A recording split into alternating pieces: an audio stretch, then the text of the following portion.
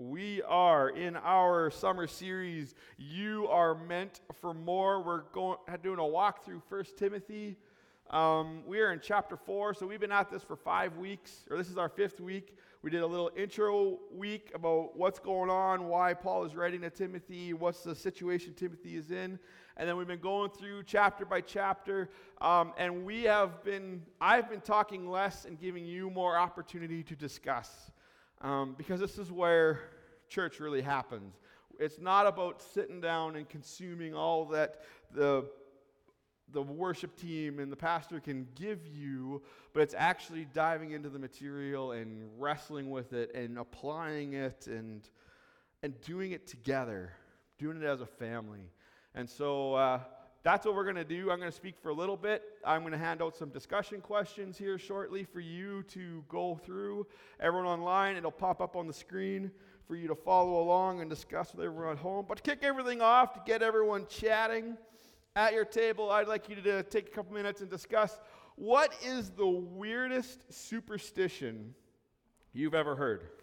What is the weirdest superstition that you have ever heard? Take a few moments, discuss, share at your table.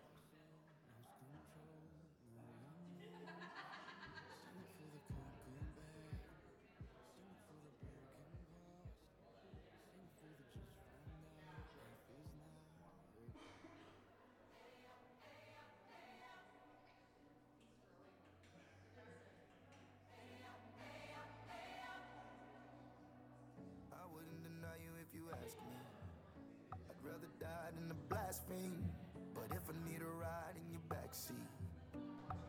Alrighty.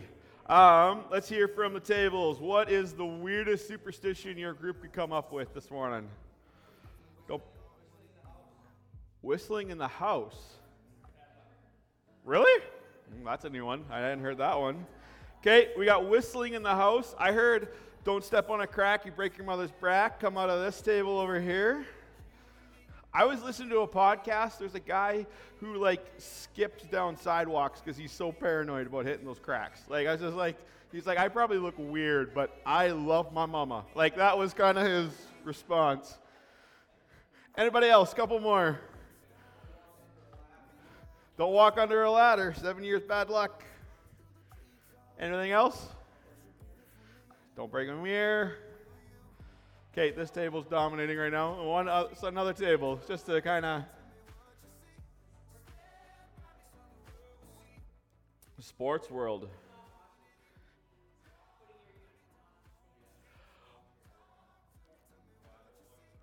Michael Jordan, for the duration of his time with the Bulls, I don't know if he did it when he played for Washington, wore his college shorts under his uniform every single game, never missed. I was like, that's weird. When he was asked about it, he's like, I washed them after every game, but nobody believed him. No, you didn't. We're on to you. All right. So the reason we started there is This morning, one of the things that Paul brings up, depending on your translation, he says, Timothy, don't give your time to myths, to silly wives' tales, and some translations say to superstitions. And I'm going to unpack why he said that. There's 3 points that I want to highlight for you, and then I'm going to turn it over to you to read through the chapter and have some discussion. But so the first point that Paul brings up to his young friend in Timothy is to avoid false teachers. He said in the last days, there's going to be those who rise up and they're going to teach the teachings of demons, and people are going to turn away from the faith because of how deceptive and how sneaky these teachings are. And then he goes on, he talks about how some of the teachings these guys are going to present, or ladies are going to present, is that it's bad to get married and it's bad to eat certain foods. Now, out front, those don't seem overtly bad. Paul himself at some point said, I would prefer that you didn't get married so that you could give your attention fully to God. So what is Paul getting at? He's like, these are stepping stone teachings. Because you can make an argument for these things. The Jewish people didn't eat certain foods, and Paul himself said, don't get married. And we can be convinced that these things are, bad or whatever, but, and it's not a big leap, but we go from there to, so we pick on the marriage one. It's bad for you to get married. And it goes to, it's okay to live together. And it goes to, you don't have to marry the same person of the opposite gender. And it digresses, and it's not, when people get caught up in cults and false teachings, they don't just jump in at the worst, most absurd lie. It's these stepping stone, small lies that slowly but surely draw people away from the truth that is found in Christ alone. And so Paul says, beware, because your enemy is sneaky, he's deceptive above all, and he's going to give you these half-truths that are going to sound good to your ears. The scriptures talks about how there's going to be teaching that's going to be honey to the ears of those who hear it. He says, beware of these, because they're designed to get your attention, to get you to like them, but they're going to draw you away. And Paul's solution to this, he says, Timothy, make sure that you're teaching the word. Make sure you're reading it to the people often. Make sure you're teaching it in its fullness. Just inundate your body, inundate the church of Ephesus with the word so that they know what the truth is and they're just soaked in it. And I was thinking and praying about it, my greatest concern for the church in North America is that we're probably the most susceptible church in all of history when it comes to deceptions, because we're not in the word like we used to be. Statistically, there are fewer and fewer people who are in the Word of God regularly. Statistically, there's more and more Bibles in our homes that are full, that have dust on them or just display pieces than are actually being cracked open and used and highlighted. And I'll get back on my soapbox here a little bit. One of my concerns is that as much as I love a good reading plan, we can so often get caught up just doing a reading plan to get the check mark instead of actually getting into the Word and studying it. This is why when we give Bibles to our grads, we give them a study Bible. So that's not just the words on a page, but there's material there that they can dig into and they can ask the hard questions and get into it, because it's not just reading. It's studying, it's memorizing, it's getting it into our hearts and our minds so that when a lie comes along, we recognize it for what it is and we reject it immediately. The problem is we're just not as drenched in God's word and God's truth as we need to be to protect ourselves. So Paul's first warning is about false teachers. His second warning is about meaningless topics. This is where he brings up the myths and the old wives' tales and the superstitions. He says, don't get caught up in these discussions. Don't get caught up talking about these meaningless things. And this is not the first time Paul's brought this up with Timothy. In chapter 1, he talked about how people get caught up in meaningless discussions. And what we said then was that people were diving into the Old Testament. They're trying to find a new teaching. And so they're dissecting details of the Old Testament that don't need to be dissected. And they're arguing over details of the Scripture that don't need to be argued about. It was causing division within the church when Paul's like, we just need to get focused on the gospel. We need to be so focused on the good news that saved us. We need to get so focused on the good news that actually sets us free that we don't need to get hung up having these arguments. We don't need to get hung up having these discussions. So he repeats it to his young friend, and he says, Timothy, do not get caught up in these time wasters. And his solution for his young friend is work hard. Give yourself fully to the work that you've been called to. And not only give yourself fully to the work you've been called to, but work on your godliness. I love this verse that Paul quotes for his young friend. He says this, 1 Timothy 4:8, physical training is good, but training for godliness is much better, promising benefits in this life and in the life to come. And this is intentional on Paul's part. He's drawing a connection because Timothy is young, and he, like all young guys, they like to get in shape and, feeling good and looking good. And Paul's like, I'm glad you're doing that, but it's actually more important that you train your godliness, that you work on your godliness. And so maybe part of your discussion this morning is unpacking what does it mean to be godly? What does that look like? What does Paul mean by that? I think he's going to answer that in the second here, but don't waste your time. As Paul says often in the other letters, he said, time is short. Jesus is coming back any moment now. And there's so many things in our life that just are absolute time killers, right? I just have time to kill. Well, yeah, I don't actually have time to kill. Because there's people who don't know Jesus. There's work to be done. Give yourself fully to the work that God has called you to. The third thing that Paul brings up is he says, don't let people look down on you because you're young. And this is probably one of the most quoted verses out of 1 Timothy. 1 Timothy 4:12. I'm not going to put it up because I think we get caught up on this verse a little bit. 1 Timothy 4:12 starts off by saying, don't let anyone think of less of you because you are young. And we quote that part really well. Don't let anyone look down on you because you're young. And often we forget that that's only the first half of the verse. And maybe for you, you're like, well, I'm not young. So this verse isn't really for me. I would encourage you to put yourself in the shoes of Timothy and have your mentor, whoever that is. If you don't have one, I encourage you to find one. If your mentor was writing you this letter and they know you and they're personally invested in you, replace young with another word. Don't let people look down on you because what is the one thing that you struggle with? What is something that you are insecure about? Because this is what Paul is doing. He's talking to his young pastor friend, and he's addressing the insecurities that Timothy is struggling with. And Timothy is obviously insecure about his youthfulness. And I love the fact that Paul says people, because people is all-inclusive, and sometimes we need to include ourselves in that. Don't look down on yourself because you're young. Don't look down on yourself because blank. What would you put in that blank? What would be the thing that your mentor would write to you and say, don't be insecure, don't let this weigh you down.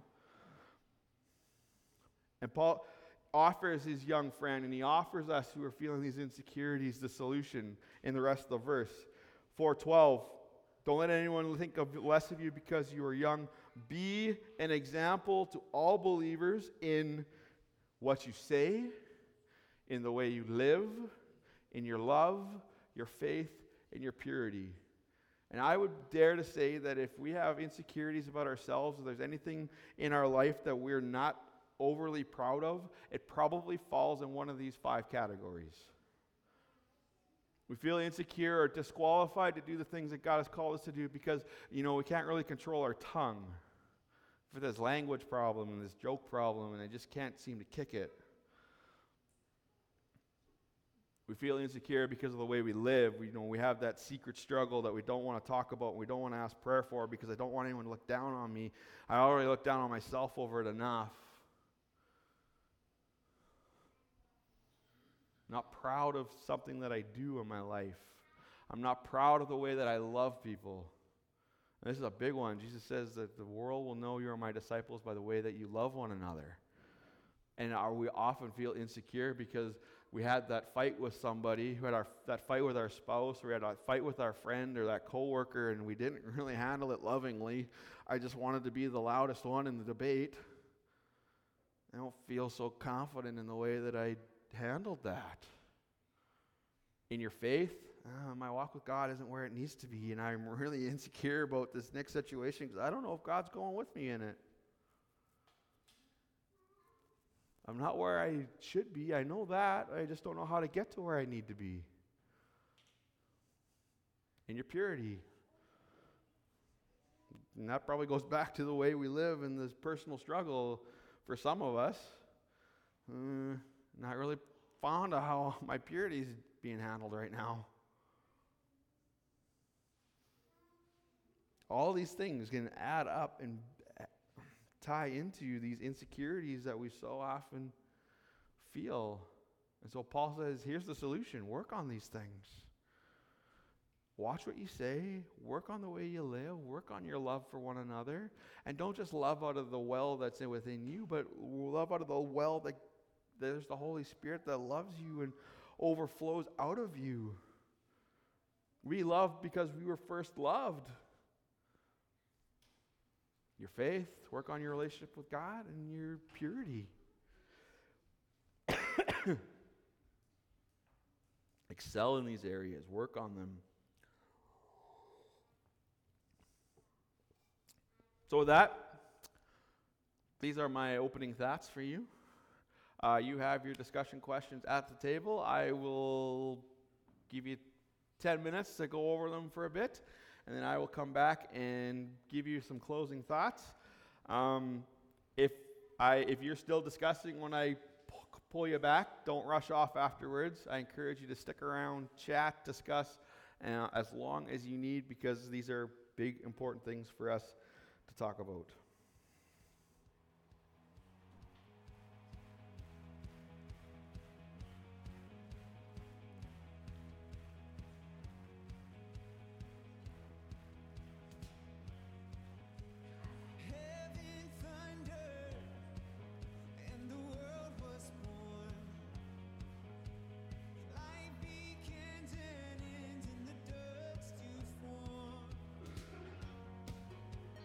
Faith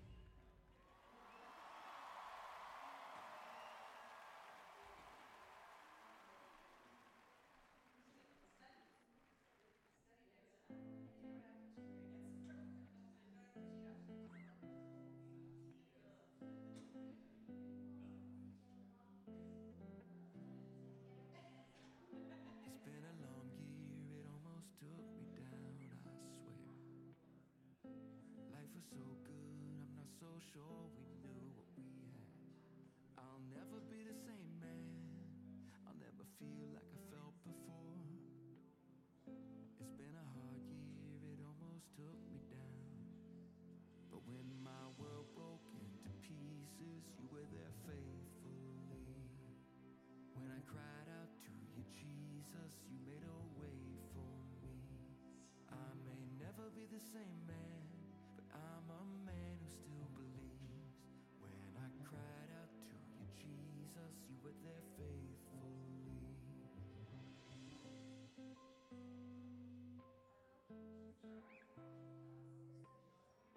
I've had a hard time finding the blue in the skies above me. And if I'm keeping it real, I've been half faking the happy they see. I may look like the same man, but I'm half the man I was. It's been a hard year, it almost took me down. But when my world broke into pieces, you were there faithfully. When I cried out to you, Jesus, you made a way for me. I may never be the same man, but I'm a man who still believes. When I cried out to you, Jesus, you were there faithfully. In my darkest hour you met me, so quietly, so gently. You said you'd never leave, and you stood by your word. So quietly, so gently, in all my pain you met me. You said you'd never leave, and you stood by your word. 'Cause when my world broke into pieces, you were there faithfully. When I cried out to you, Jesus, you made a way for me. I may never be the same man, but I'm a man who still believes. When I cried out to you, Jesus, you were there faithfully. When I cried out to you, Jesus, you were there faithfully.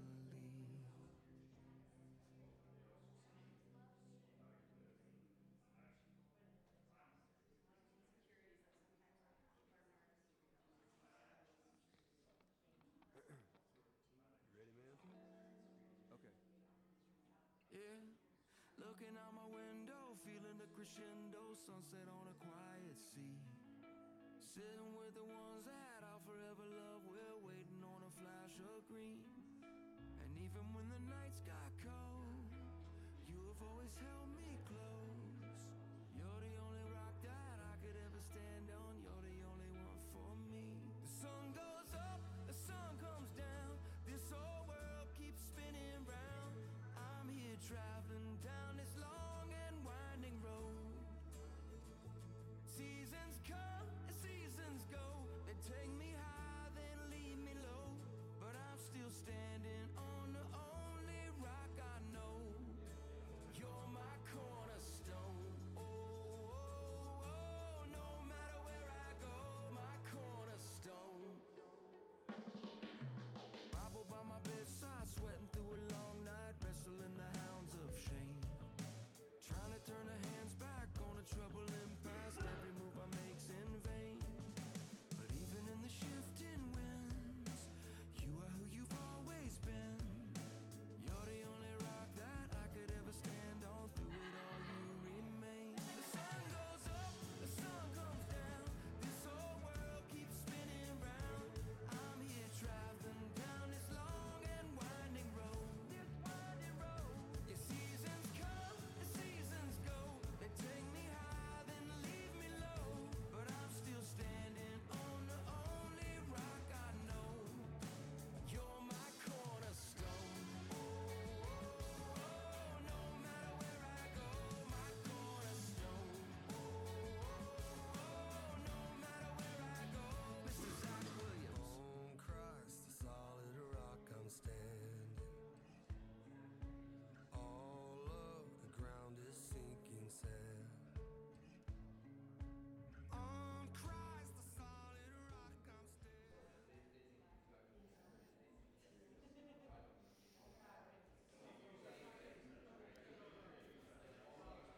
All right. just put a pause, put a pin in the discussion for now because we need to wrap up the live stream. But again, I want to encourage everyone, do not rush off. Please stay, discuss, as these are big things, and it's awesome when the family of God does what we are doing. The series we talked about is You Are Meant for More. And Paul is addressing a young man who is full of insecurities, who's in a challenging situation, and he's basically telling him, you can do it. You got this, Timothy. Yes, you were young. Yes, you have a lot to learn, and yes, you're going to make mistakes, but you can do this.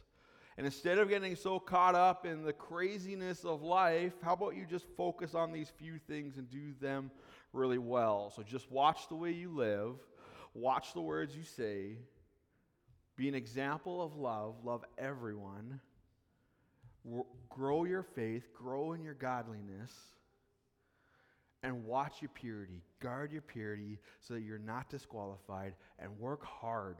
Paul says later on in the chapter, give yourself to your tasks so that the church can see your progress, can see your growth. And I think the encouragement is for all of us is the same. Like I said, it may not be youthfulness that disqualifies us, but we have those things that we look into our lives, we look into the mirror, and we're like, I can't do what I'm being asked to do. I am always amazed how often I have someone in a role of leadership. I've been in ministry for a long time now, and I get that message. I can't do what you're asking me to do. And it's so hard because, I want to be loving and supportive, but I just want to fire back. You wouldn't have been asked to do what you're doing if I didn't think you could do it.